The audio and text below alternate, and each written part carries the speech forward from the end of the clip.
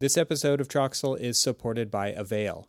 Avail helps AECO firms better manage, organize, and navigate information faster. Visit getavail.com today. This episode of Troxel is supported by Confluence, a small conference event for AEC professionals and technology providers to discuss industry trends and ideas together.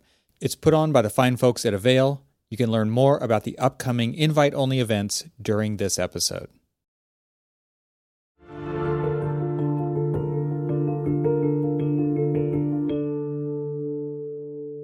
Welcome to the Troxel Podcast. I'm Evan Troxel. A bit of housekeeping before we get into today's episode.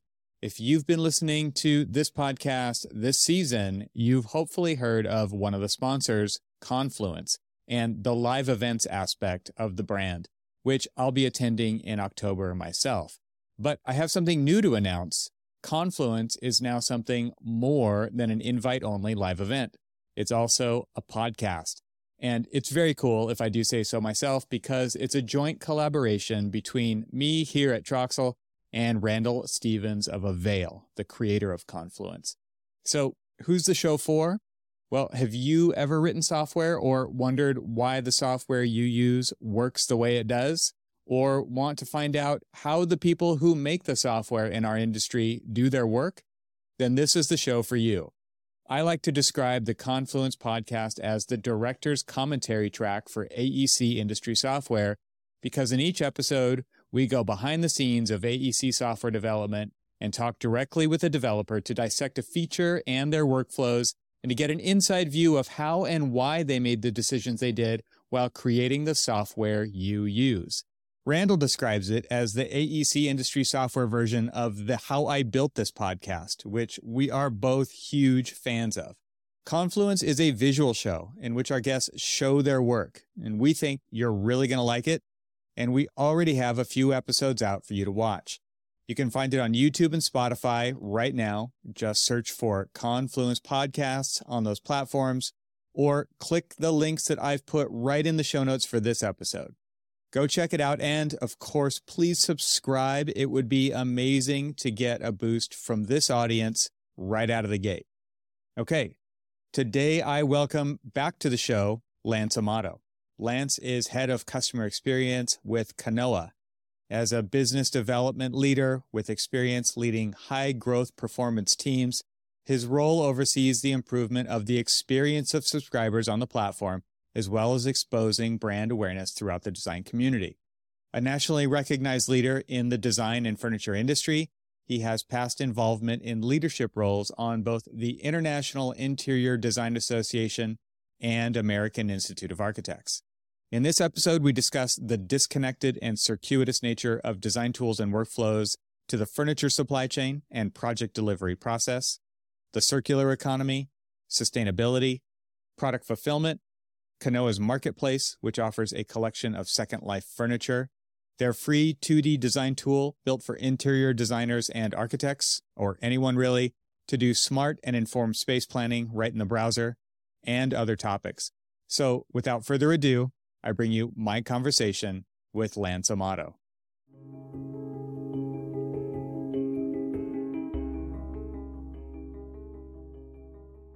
The last time you were on the show was March. Well, we released the episode March of 2021. It's like 2.5 years. That's crazy. Wow. You were an early episode. We were also early stage startup at that point. Right. No, that was probably less than a year into the start of Kanoa. So we were still kind of navigating exactly the foundation of what the company would be. Yeah. And what we would become eventually. It's pretty amazing. Yeah, it's interesting because you were talking about the disarray of energy code adoption across the United States. I think you had numbers in the magnitude of tens of thousands of municipalities, like maybe 30-ish thousand municipalities, something like that, who are all have different kind of versions that they're incantations of various codes, because it's all left up to like the local jurisdictions to decide what they're going to follow and what's best for them. And therefore, like, I think the outcome of that conversation was your push for architects to really be in the room when those kinds of decisions are being made, if not author the kind of frameworks around what the different municipalities should be adopting, and have more consensus around that, because it was, I mean, it just kind of shows you how much of the Wild West there was. I mean, which you brought light to that. I mean, that's just kind of some incredible statistics to understand the nuance and complexity of what we're dealing with in the building industry. I think when we talk about the building industry, it reflects my experience. Let me take a step back. But my experience in taking a step back outside the day-to-day function of being an architect, to actually explore what it would take to research and understand the various facets of how we practice. In that case, it was practicing this energy code and understanding it was a phenomenal experience. And ever since that experience, I actually did get involved with my local chapter, the AIA Westchester chapter, and their participation, as well as representation into the New York State's evolution of energy code, was really pertinent. The voice is certainly being heard, and the profession in some states are pushing how we mold the energy code for the next iteration of it. So that was a great experience, and honestly, this company and my role has given me the opportunity to explore a lot of facets of how we actually practice our profession. Now, 2 years ago, it was more towards energy code. Now it's more towards circularity and furnishing. And the lessons learned there have been pretty interesting, which is, I guess, the whole point of what we're talking about today. Yeah, I think there's definitely been a sharpening of the point when it comes to your approach. You started wide, you did this huge survey, and I mean, you I'm sure you had no idea, if I recall the conversation, you had no idea what you were getting into. You thought something, and it turned out to be something entirely different and much bigger. But now also to kind of speak to your point about the shift, the pivot that's occurred at Kanoa and in your role, I mean, you have a background in interior design, leading a large team through various offices, and now, I mean, Kanoa. It's when I think of Kanoa, when I look at what you guys have released, when I look at the tools and the marketplace that you've created for reselling, I guess, I don't know what the right word is. It's not really reselling, but you've basically put together a marketplace of this to help create this circularity that you're talking about when it comes to furniture. And I don't know if it goes beyond furniture. I always want to say like furnishings and equipment, because that's the architect in me talking about that. But I mean, maybe let's just talk about that, because you really have shifted in what you're doing at the company. I think your previous title was something around like research and compliance and things like that, and now it's very different. If you take my title every 2 months, it totally changes. when you are at day one of when a company gets together, you have the opportunity to be involved in tons of different things, and I think some people call me the elastic one, where I kind of just insert myself where I'm needed. And where I'm inserting myself now was very different from where it was before, but it always kind of steered towards getting out there and understanding a little bit about where our market is, understanding where we need to go as a company and organization, and just connecting with the community. Between now and then, and honestly, since day one, Kanoa's purpose was to help companies and individuals design better. Originally, in the first year, that was broad, as you say. It was trying to catch everything, inclusive of energy code. Everything you would put and populate in a floor plan ideally would capture related sustainable metrics, including energy code. We had since sharpened that pencil, and we've gotten more focused onto what we wanted to study and dive into. And since then, and to your point, the marketplace release really was, I'd say, the tipping point of what Kanoa is today. And we've gone kind of past the whole startup phase of exploration into functioning business with a purpose, which is amazing. And to go back into what we've learned, and I will go on to my conversation and my story at this point.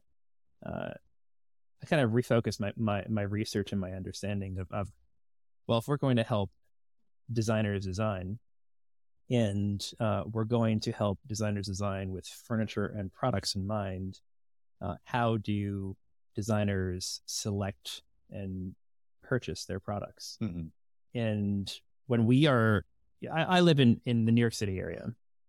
Many people and individuals at Kanoa, many people that might be listening here, also live in major cities. And originally, many of us feel that the method of specification, selection, sourcing of goods, and into purchasing those goods, whether it's the individual themselves or handing it off to someone else, is done a certain way. But we realized pretty quickly that outside of a major city like New York City, or San Francisco or Los Angeles, most individuals purchase their goods and honestly even use online resources to understand the cost and the finish and feel of their furnishings. Now,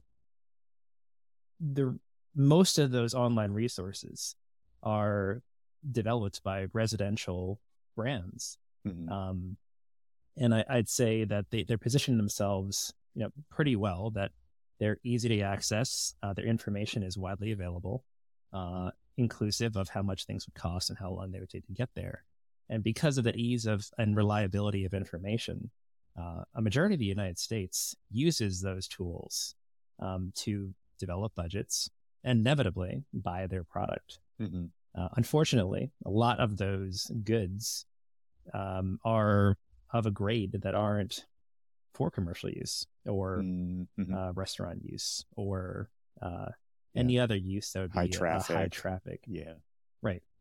And so these goods often go to waste and they go into landfill. The term fast furniture comes up a ton. I'm sure you've heard that, and it's posted out a ton. I get the concept immediately, though. Yeah.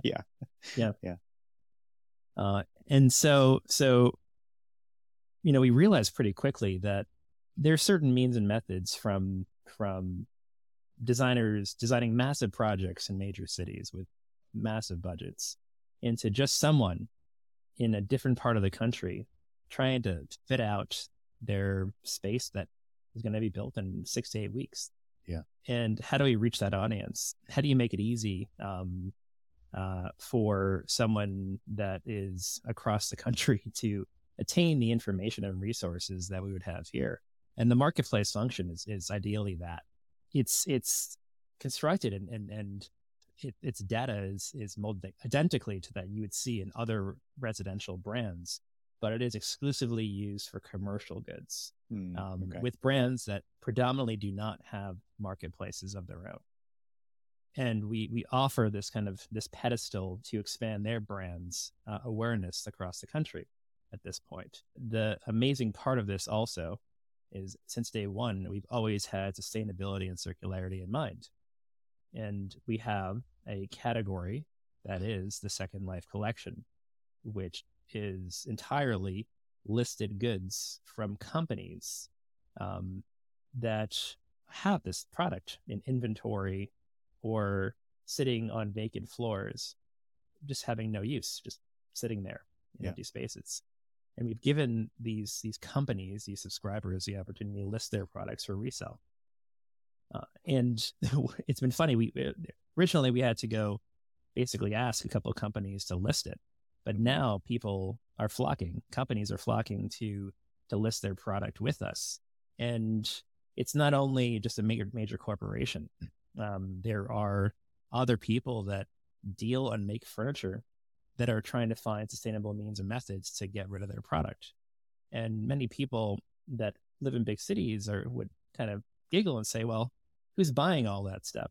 Well, not you, but if you go across the country in markets, the Southeast sector, Midwest, the Rockies, those cities are still doing things. And it may not just be a major corporation that's building at a huge project, but our orders, they come in a scale that the common business can buy 20 desks at an affordable price.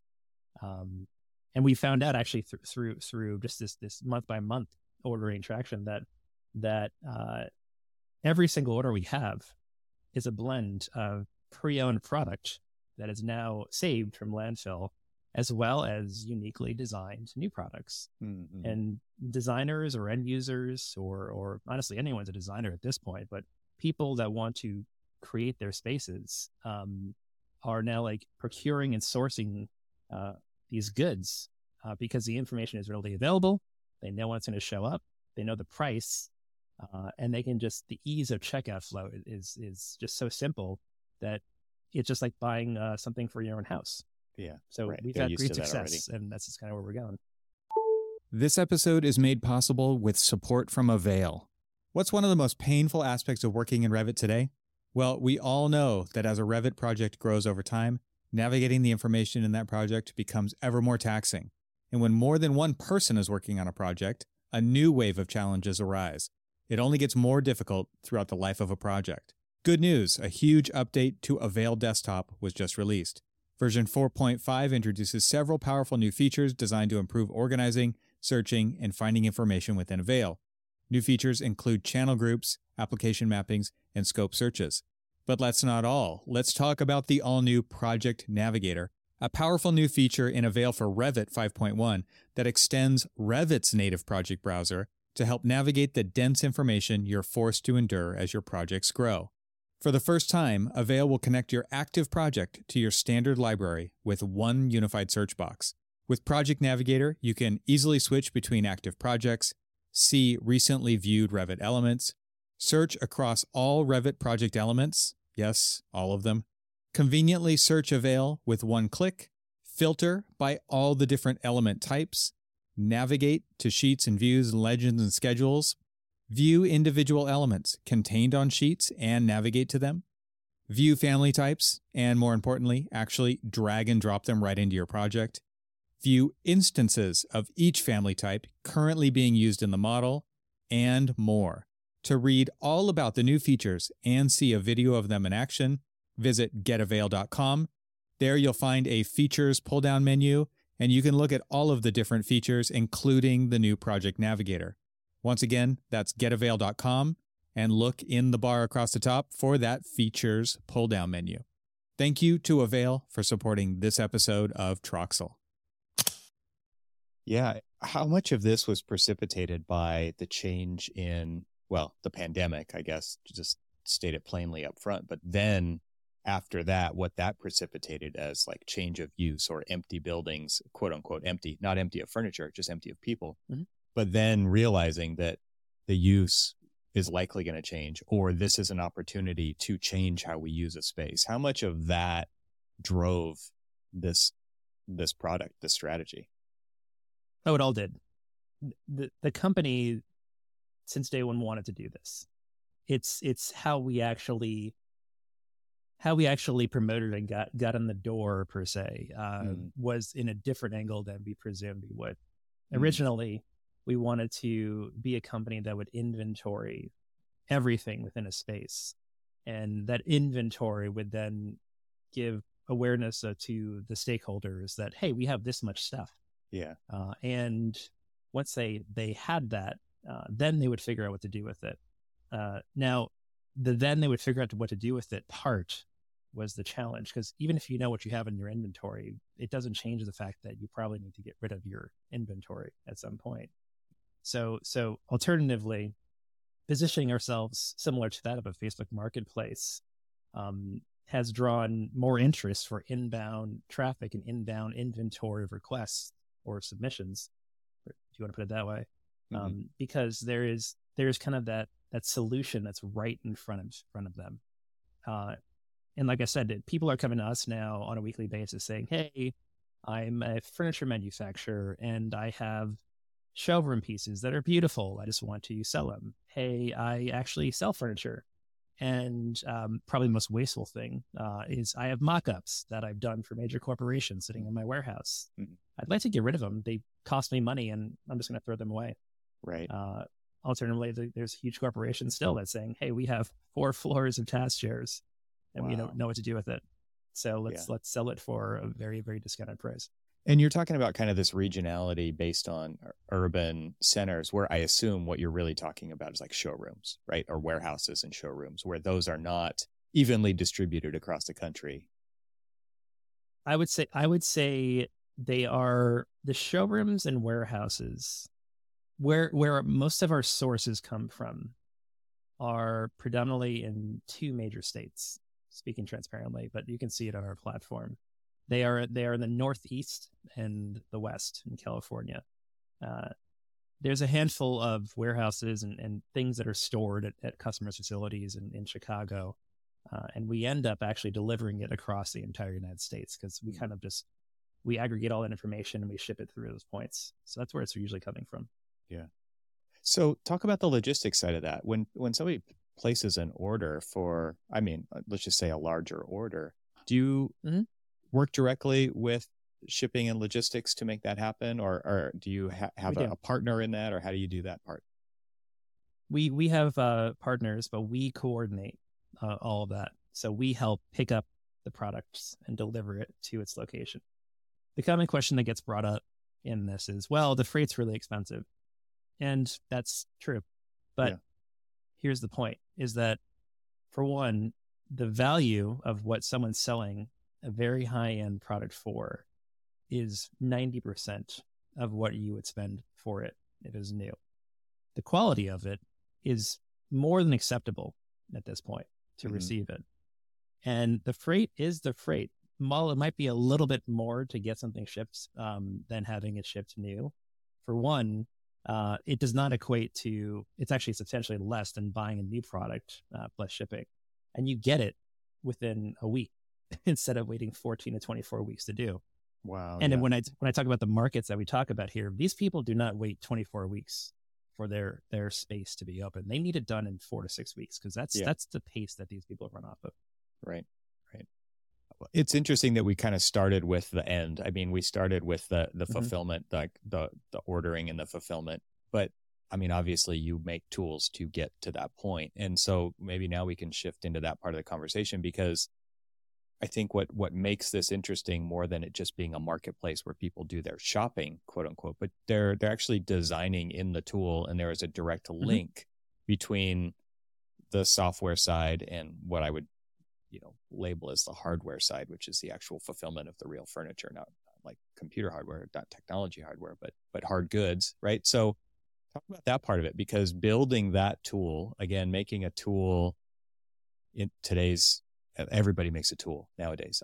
All the companies that you're talking about who make the furniture make tools, but it's specific to their furniture, right? I assume. That's right. You think about Steelcase or Hawthorne or whoever is making a lot of this stuff.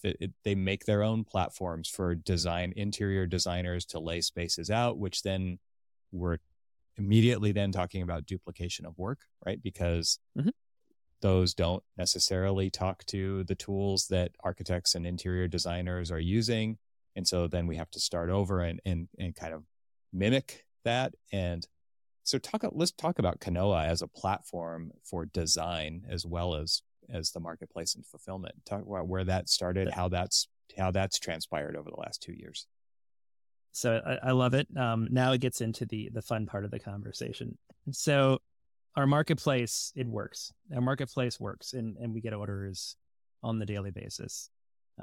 We have the opportunity on a marketplace to have very unique products. And the strength of why people come here is the point I brought up before. It's that transparency of data. Now, when we look at the typical workflow of what it takes to design a project into buying furniture, there really are a handful of segments. For one, there's a tool to source the specification of a piece of furniture. And we will take this in a position of an interior designer in a design firm, a formal design firm. They are sourcing it from many different websites, or they utilize a single catalog function to source those products. But then they have to plan 2-dimensionally or 3-dimensionally that product that's been sourced and specified on a different system, on a different platform, and commonly used. We can just say it's Revit or CAD. Not making any enemies on that. It's the commonly used product to plan tools. Then, and we can talk about Revit integrations all we want, but then there is another source to quantify all of that data, the data that they can construct based on what they've learned into a list, or populate it into a list that would be utilized and handed off to someone else. So I've already gone through 3 simple tools at this point, and I haven't gotten to the tool used to present a design concept to someone. Then, now I'm going to stop actually for a second before I do then. So everything you just stated around data and handoffs and things like that, the tools I've just stated here are tools that vastly different tools that designers use over the course, like Source and such. Manufacturers supply these interior designers with tools such as websites and links and CAD downloads and images and things like that. These are, I'd say, the fidelity of this information, that data is very, very low, because all that designers need at this point to get that information is probably the image, what the model name is, and maybe what like the specification number is. Problem said that many don't have actually the price yet. If it's online and it's wonderful they have the price exposed, many don't have the price. So the data they have to build this list of information to procure from also happens to have not enough data to actually buy it. So then you go into the next set, and it's a person purchasing the product.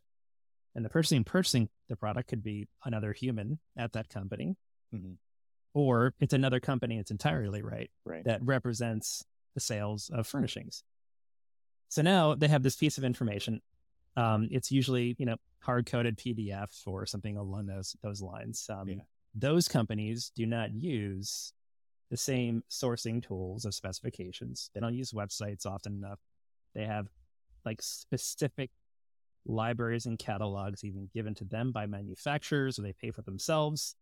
They have specific planning tools, which surprisingly are not the same planning tools that interior designers use, because this planning tool has very detailed information that they need to then hand off to a ordering tool to then place an order with the manufacturers, which often and many times are either linked to major manufacturer or literally just simple emails at this point. So now I've gone through this crazy problem set of 7 different technologies and windows being open to just get a image of a chair bought from inspiration. And this was crazy. And this is a lot of the reasons why people buy online, and a lot of people across the country just go online to get that price and lead time, because the amount of technologies that are used right now in planning purposes to buy something, it's vast. And the break in data, the recreation in that, it happens at least once in a cycle, if not twice, when you go through it. So the Kanoa is constructed and was constructed as a marketplace with an embedded planning tool. We always did it. We never not had it. And the marketplace has related 2-dimensional blocks for plan. Where we're going in this part is we realized, I would say, after frequent use of the planning tool to place orders on our own platform, that designers find benefit to having clear data and all data within one embedded source and planning with it. So the minute that you can plan with your data and execute an order in the same flow and function in the same platform to place an order on a marketplace, and realize there's benefits here, there's some strength here, that the data exists out there, and it's used by designers for sourcing. If we can build a database of reliability for all furniture objects that are available, commercial brands and such. We may not be actually selling everything in our marketplace, but you could design through our system an entire project if you chose to do so. And that's kind of what we've been learning and kind of where we're going at this point, that the benefits of what made our marketplace tool successful can be applied to any design project, whether you use the actual marketplace or not. You can use the design tool to design. So that's what we're doing. So you talked about all these various pieces of information that the design team and the specifications team, part of the design team, I guess, but these different levels, they're all kind of disconnected at some point along the way, right? You've got a CAD block, you've got a specification, maybe that's like a Word document, you've got a Revit family, because, maybe it's going from a layout person to a construction documents person at some point, and they're going to, maybe they can take the original block, maybe not. Maybe they got to go find a 3D version of that for visualization or for space planning or, additional criteria. They need to look at ADA, and so they want to see clearances and things that may come in a Revit family. And then you've got an Excel spreadsheet where you're kind of tracking all this stuff. And all these are disconnected pieces of information along the path of this design process. And then you're even kind of opening the door to this other world that I've never been a part of, which is like the actual procurement, where there's another tool involved that's based on a cataloging system, and it ties into the manufacturers, and it talks about, the costing maybe at that point, and all these disconnected things. And what you're talking about Kanoa being a platform for is tying all that together so that when somebody places a block, a symbol of whatever that chair or that table or that cubicle or whatever it is, got this information tied to it. And you're doing that beyond just the things that are available in the marketplace. You want to be that for everything that's out there. And I think it's important to say all that out loud, because I think what's so interesting is we do it the way we've always done it because we don't realize that there's a better way. And even hearing about there being a better way in this industry rarely takes hold of somebody to make a change in the way that they do things, because we build everything around the way we do things. We build our schedules around that. We build our staffing around that. We build everything around that. And so just saying, because the gap between innovation and adoption is huge, right? So you're innovating a platform that solves a bunch of problems, checks a bunch of boxes to make that a better process in so many ways, not just more efficiently, but even in just how I feel about using a tool when I design a project. It could be terrible or it could be great, right? And that has value as well. And you just think about how hard it is to adopt, or how hard it is to close the gap between adoption and those innovations.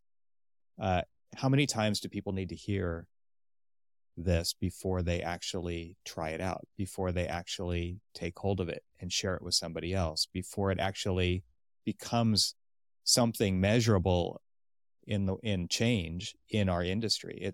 This is such a tough problem set to be dealing with. I mean, I would love to hear just your experience with that, because you're not the only ones doing that, but you're doing it for your piece of the puzzle.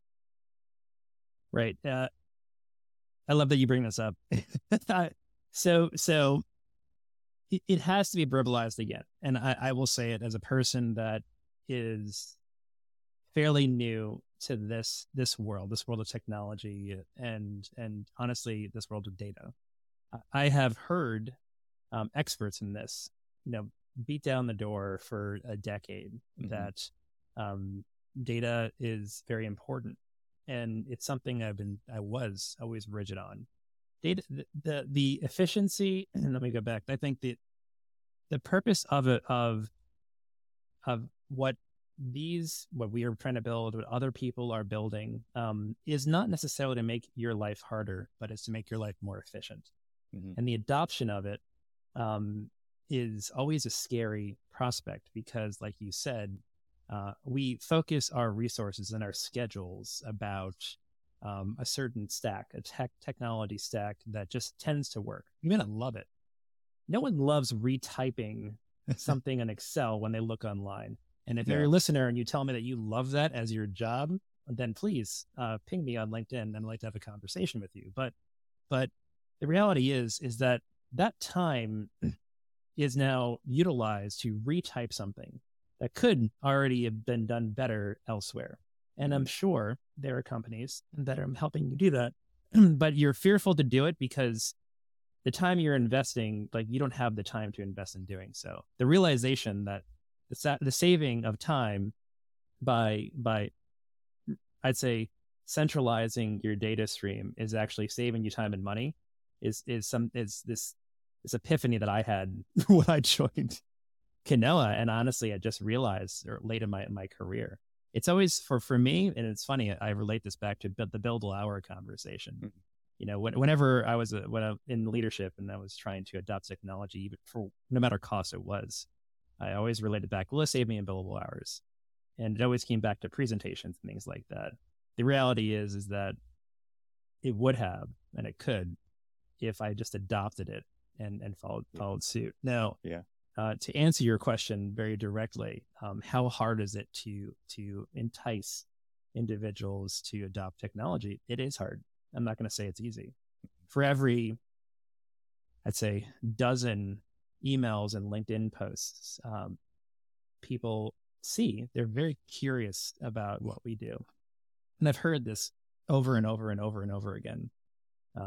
Recently, we've learned that to help kind of build on that curiosity and really entice people to come to see what we can do and get into what we're doing, utilizing strategies that have been in existence for 30 years, i.e. a human saying, hi, this is what we do, check it out, right, actually builds on success. And it sounds like it's slow, and it probably is. But we have to come to the realization, tech innovators and people that are trying to push the agenda, that sometimes we have to kind of adopt some practices to build trust with an individual before they adopt technologies and move forward. And ever since we've been doing that, it's this kind of 1-2 punch of a blend of curiosity and interest with, hey, now I have the trust of what we're doing. Let me go check it out. And ever since then, it's actually been hugely successful, and people have been kind of really coming towards the platform and checking us out. And so, again, to go back to your question, very hard, but there are some strategies that this industry has utilized that we can use today with technologies to bring people on. This episode is sponsored by Confluence. I've invited Randall Stevens, the CEO of Avail, to tell you about it. In 2019, we held the inaugural Confluence event, which was designed to bring together the product managers, the technology developers that are working on the products used daily in the AEC industry, and put them in the room with the design technology leaders from the practice side that are actually implementing and using these technologies. The goal isn't to sell anybody anything at these events. The goal is to get a better understanding of what's working, what's not working, and what would be the best products to develop to be implemented in the AECO industry. We've held these 3-day Confluence events the past 4 years and attracted over 100 attendees. We have an exciting agenda plan for our annual event in October. The theme this year is going to be focused around AI and machine learning and its applications in the AEC industry. You can learn more about Confluence at getavail.com/confluence. There's a lot of baggage out there that the design professional carries, which is based on failures of other promises to deliver on those things in the past, right? And so there's a lot of hesitation there in adopting. Everybody feels digital fatigue, tool fatigue. There's a tool for everything out there. I only have so much time in the day. I already know what I'm doing, and even if it takes me longer, like, where am I going to find the time to invest in learning a new tool that will, quote unquote, save me time? And that's where that baggage comes back in, which says, I tried that a few times and it didn't work out because various reasons, right? Maybe they didn't invest enough time. Maybe it wasn't a great tool. I mean, maybe it didn't actually do what it was promised it would do. And so now it's like, we're totally shy to even try to try a new tool, to try something out. And so it kind of takes that. I like that you brought it back to trust, and you didn't say it directly, but I would say relationships with real people. Yep. Which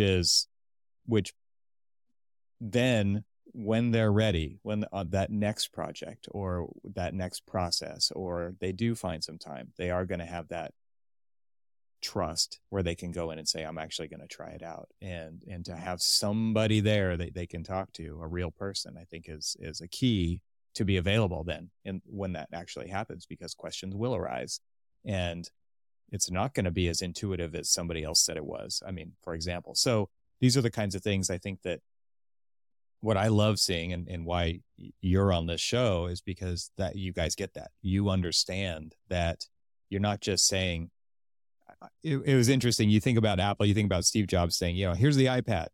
We don't even know what it's for, but you already know how to use it.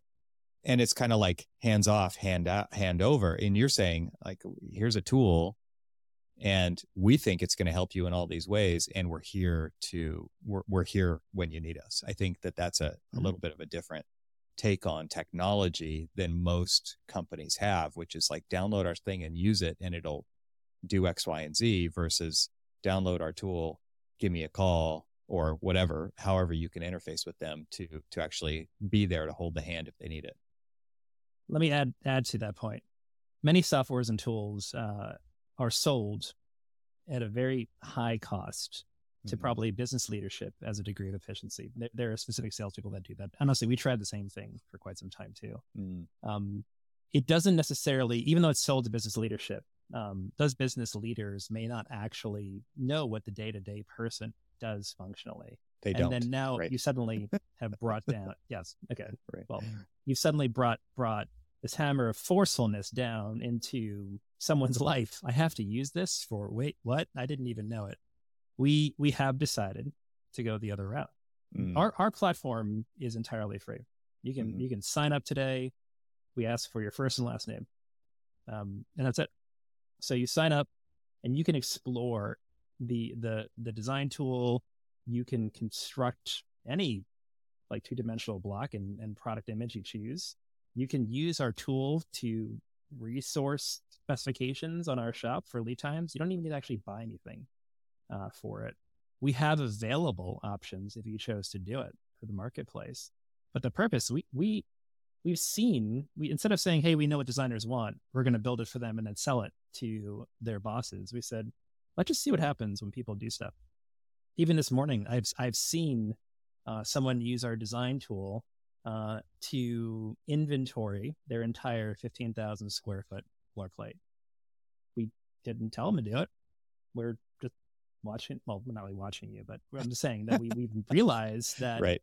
They did it. And they go, wow, right. there's 100 inventory SKUs in our database. Let's say inventory at it. How did that come to be? And people are using the design tool to design. And I think that's a really powerful thing. Suddenly, out of curiosity, someone just came in and said, I can use it for this. Let me start doing this. It's not going to cost me anything. But suddenly when you start to build that traction and interest of people using the tool for certain functions, we learn from that. It's this kind of community inspired like function that as more and more people are using these very simple functions, we're talking about a data card, getting really a piece of data onto a 2-dimensional floor plan. And they're synced. And that's all it is. Like, it took many years to do it. I'm just saying. Sounds simple, but in a very the simplistic function, people are constructing inventories of their entire floor plates. I haven't talked to any of those people in person, but they suddenly are doing it. They are constructing their own furniture spec books. They're doing presentations to their clients. They're searching cards, and probably someone else is buying our stuff that's actually showing up on that platform. But this tool is starting to go. And the reason I keep bringing this up is, and why we feel so good about it, is because there are stories of similar softwares that have been seen as a resource and have been built by the community to something grander and bigger. There are visualization tools. There are mood board tools. I'm not going to say their names. There are like collaborative, multifunctional presentation whiteboard tools that all had a free version. And they started to learn what the users did. And they realized, hey, there are tools here we can build upon and honestly start to monetize at such a low capacity, a low cost, that these same designers that use it for free might find a benefit for paying a handful to use professional versions of it. And we're learning these things as we go forward. And that's kind of where we're at now. The marketplace, we haven't pivoted from the marketplace. Our marketplace will always be there. We will always have a set of curated brands and resell products, unique items to Kanoa that will be there for the community. But now we suddenly realized, let's lean into this design tool and see what can come out of it. And it's a beautiful tool. I think, I talked a minute ago about tools people want to use versus, and this has been a theme on this show for a couple of years now, right? There's tools that people love to use, and there's tools that people tolerate, and there's tools that people hate to use. And it seems like, modern tools are starting to fall more on the side of tools people love to use because they're specific. They do the job really well. They perform very quickly. They can get to their data from anywhere. There's a lot of reasons why they like using those tools. Can you talk about what it's like to actually use the platform? Because when I logged into there and I saw how easy it was to use, that is refreshing. Like just that alone, like it doesn't take a lot to figure out how to use this tool. But I would like for you to present, because I'm sure you're used to doing this. How do you present the concepts behind your tool, and then maybe take us through the steps of what it's like to actually use it? Simply put, the concept of the tool is having a curated collection of goods with ease of access. You no longer need to ask other people to curate or necessarily build upon that. I'm not trying to replace interior design at all. But as I go through this, sometimes people just want access to good design. Mm-hmm. And how I go through the demos always is I start with the shop. In the shop, the curated shop, the transparency of our shop, and the availability of the brands that we have, as well as the Second Life collection. And those two parts and pieces always resonate. Honestly, whether you're a customer who has a space and they're looking to find a few products to buy for a room or two. Honestly, if you're a person that purchases furniture that could find deals on Second Life collections for their own clients or things of that capacity, that they'll find that very curious and very interesting. We don't hide anything behind that. And we're very open that we are a marketplace that once you check out, like that you pay for that when you check out. And that has limitations also in terms of scale of what we have. People are not going to throw $1.5 million in their credit card like immediately, but it helps give, I'd say, the window and the boundaries we have as a marketplace. Create less friction with those people that actually deal in projects and huge multi-million, 100,000 square foot projects that we're not doing your projects, but we have these offerings here. If you want some, feel free to knock yourself out. Then it really just boils down into our planning function. The adding of any item from our shop into your project by adding the card, dragging it over, and dropping it down. And I always use a metaphor of a very successful tool of a residential brand that happens to be from the Danish area that uses the same type of approach in residential aspects to build kitchens. Yeah. You drag a cabinet. I've done that. Yep. No, most people do. To budget your kitchen, whenever you want to renovate your house, you've gone to this place that serves meatballs in their restaurant that you drag a little image over to your floor plan square. It's not even an actual floor plan of your house. It's a square. Yeah. And you suddenly constructed your budget in a matter of like 20 minutes. Right. And you get to see what you have. Right. Like once I draw it down to that, I don't use fancy terminology. I don't talk about data in any one of my presentations. I use that one metaphor, and 95% of the time that resonates with the individual I'm talking to. and then they understand exactly how it goes. Now, Yeah. the day to day, it's as simple as that. If you realize it takes you 20 minutes to build your kitchen, I have people come to me and say, hey, I need some help on something. We don't provide the design service, but me just drag and drop into a room. They go, oh yeah, check this out. If you want to change it, knock yourself out. You can just drag and drop yourself. Right. It is that quick in terms of how reliable it is.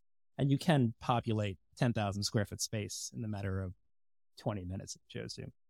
And you drag and drop kind of your own underlay into there, right? That you then place these components into. And that to me is because you probably already have that you can actually start using this tool immediately. You don't have to, and forgive me if I'm wrong, but I don't think you have like a wall tool or a door tool or a window tool. We do not.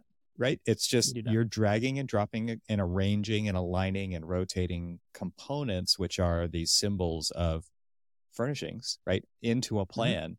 And at the same time, it's building a catalog of all that information in the back end, and you have access to all that the whole time. So you're you're literally building the budget with the elements that you've placed onto this canvas immediately. And it's super fast, super flexible, easy to use. You've already done it in the Meatball kitchen planning software, right? So you already know how to do this, but at the same time, I can raise my hand and say, I need help with whatever aspect of that I can, and you're there to do that.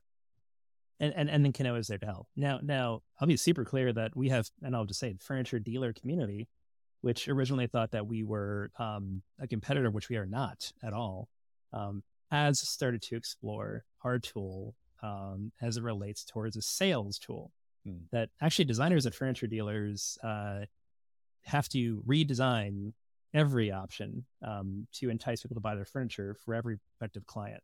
Right. But it often is the same catalog of pieces. We've seen people construct their own custom pieces on platform to empower their sales teams to sell their furniture. We don't see any of that. We don't sell anything of theirs, but it goes to show that even people representing furniture are trying to use the tool to help them succeed. Because the sales people do need to sell, and often it means representing what that furniture would mean in an actual space. Yeah. So this is a powerful tool for them too. I want to go back to this thing that you mentioned earlier, where you said this software is free. It's all you need is a name to sign up for this.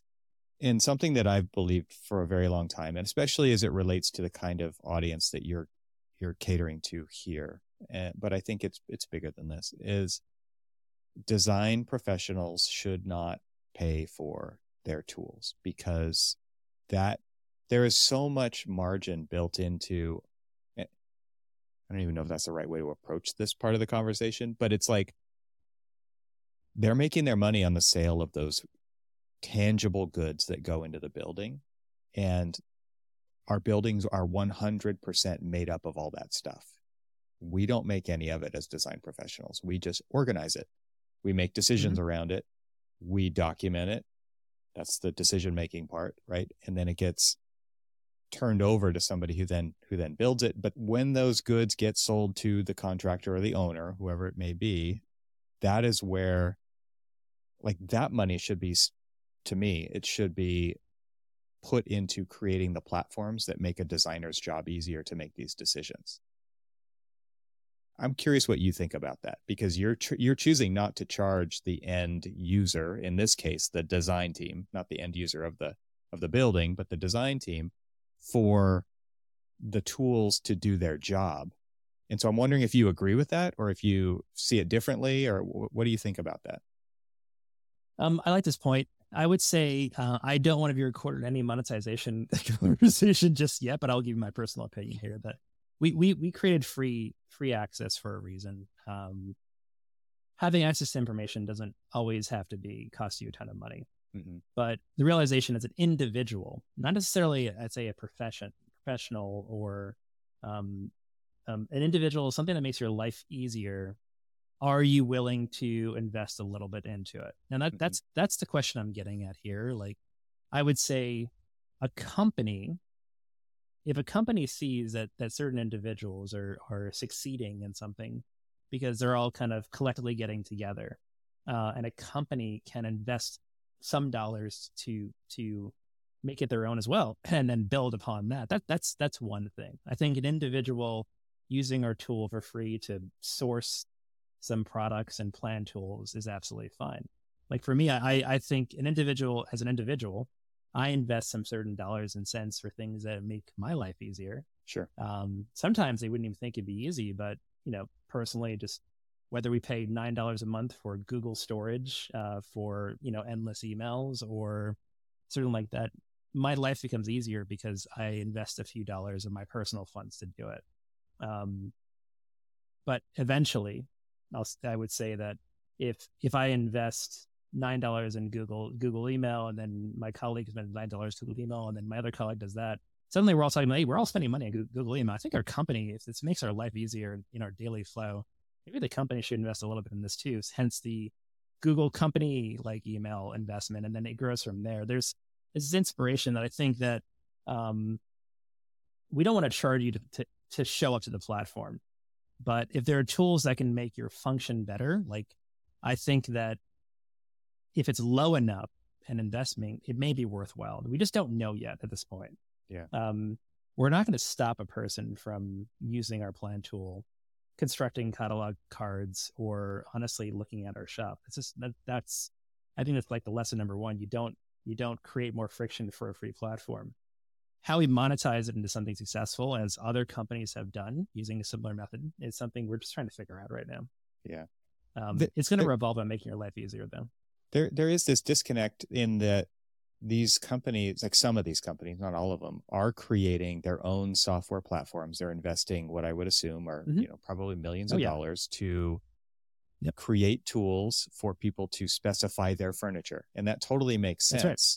But then where it breaks down is when that tool does or doesn't, or in different ways, does or doesn't talk to the other software that the design professional uses in their tool stack.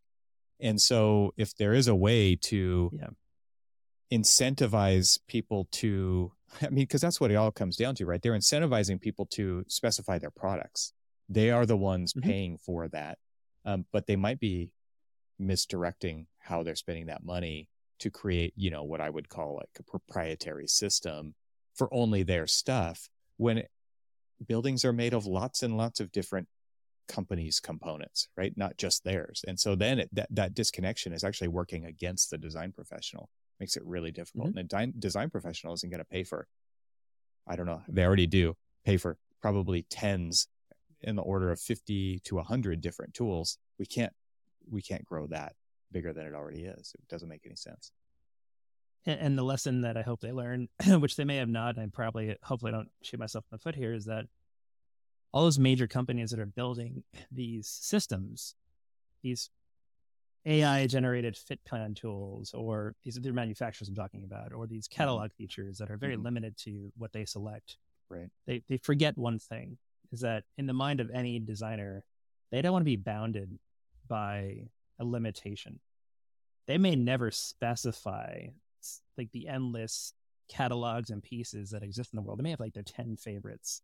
But the minute that you say, I'm going to basically put a clamp on your creativity, it does not work. Right. And we also know this now.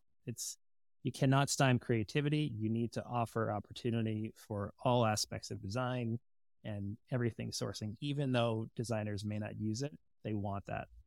And that is probably why certain tools, and I'm not going to name them, that have introduced the last 2 or 3 years that are phenomenal, millions of dollars being spent, are not being utilized as, predominantly. Integrations are not. They're just not being used because they're limiting the creativity to a handful of SKUs that some designers just don't want. Right. Yeah. Fascinating stuff, man.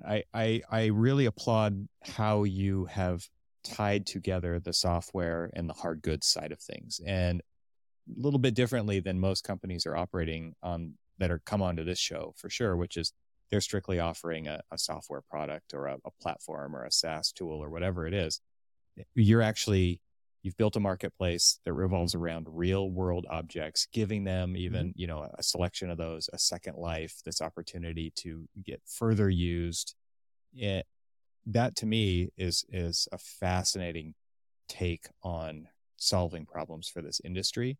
And it really, to me, shows a level of, just commitment to actually delivering on this promise of the circular economy, sustainability. You're not just making a tool that makes it possible. You're actually connecting more dots down the line to fulfill those things, to find a second home or a third home or whatever it might be, so that they can get used and extend the life of these things so that they don't end up in a landfill. And I think that is it's a truly an amazing story, but also a model that I hope others can figure out ways to, their take on that, not even in the same, lane as you guys, but there's so many other lanes in the building industry that need to go in this direction. I think that it's a fascinating model, and I applaud you for doing it. Yep. Great. Thank you. Well, anything else that we missed, Lance? I know that you guys have been rolling things out. I just really want to, the call to action I think here is to get people to check it out, check out the tool, see what it can do. Just show up with a floor plan, bring a floor plan, bring your own floor plan, BYOFL, and sign into Kanoa, drop it in there, and just start laying stuff out and just get a sense of what it can do. Because even if you're not going to use it on a project right now, at least what's possible. And I think just by doing, spending 20 minutes in there is really going to open your eyes to maybe how things should be, but also get your gears turning on how you could use it on a project, in the future, in the near future, hopefully. So tell people how they do that. Very simple. You go onto www.canoa.supply, and you sign up for free in the upper right-hand corner. It takes a total of 10 seconds to do. Yep. And that's it. Did it myself. I was blown away by how easy that was. It's beautiful.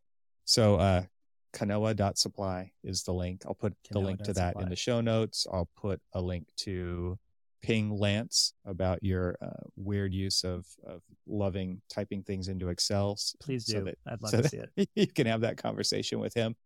And links to Kanoa and all different things in there as well on LinkedIn and on social media. So Lance, thanks so much for taking the time to share with us today. I appreciate it. It's good to catch up after 2.5 years. Lovely. Thank you so much. Thanks to our sponsors, and thanks to our members this week. Find out how you can become a member at trxl.co. And I'll talk to you again next week.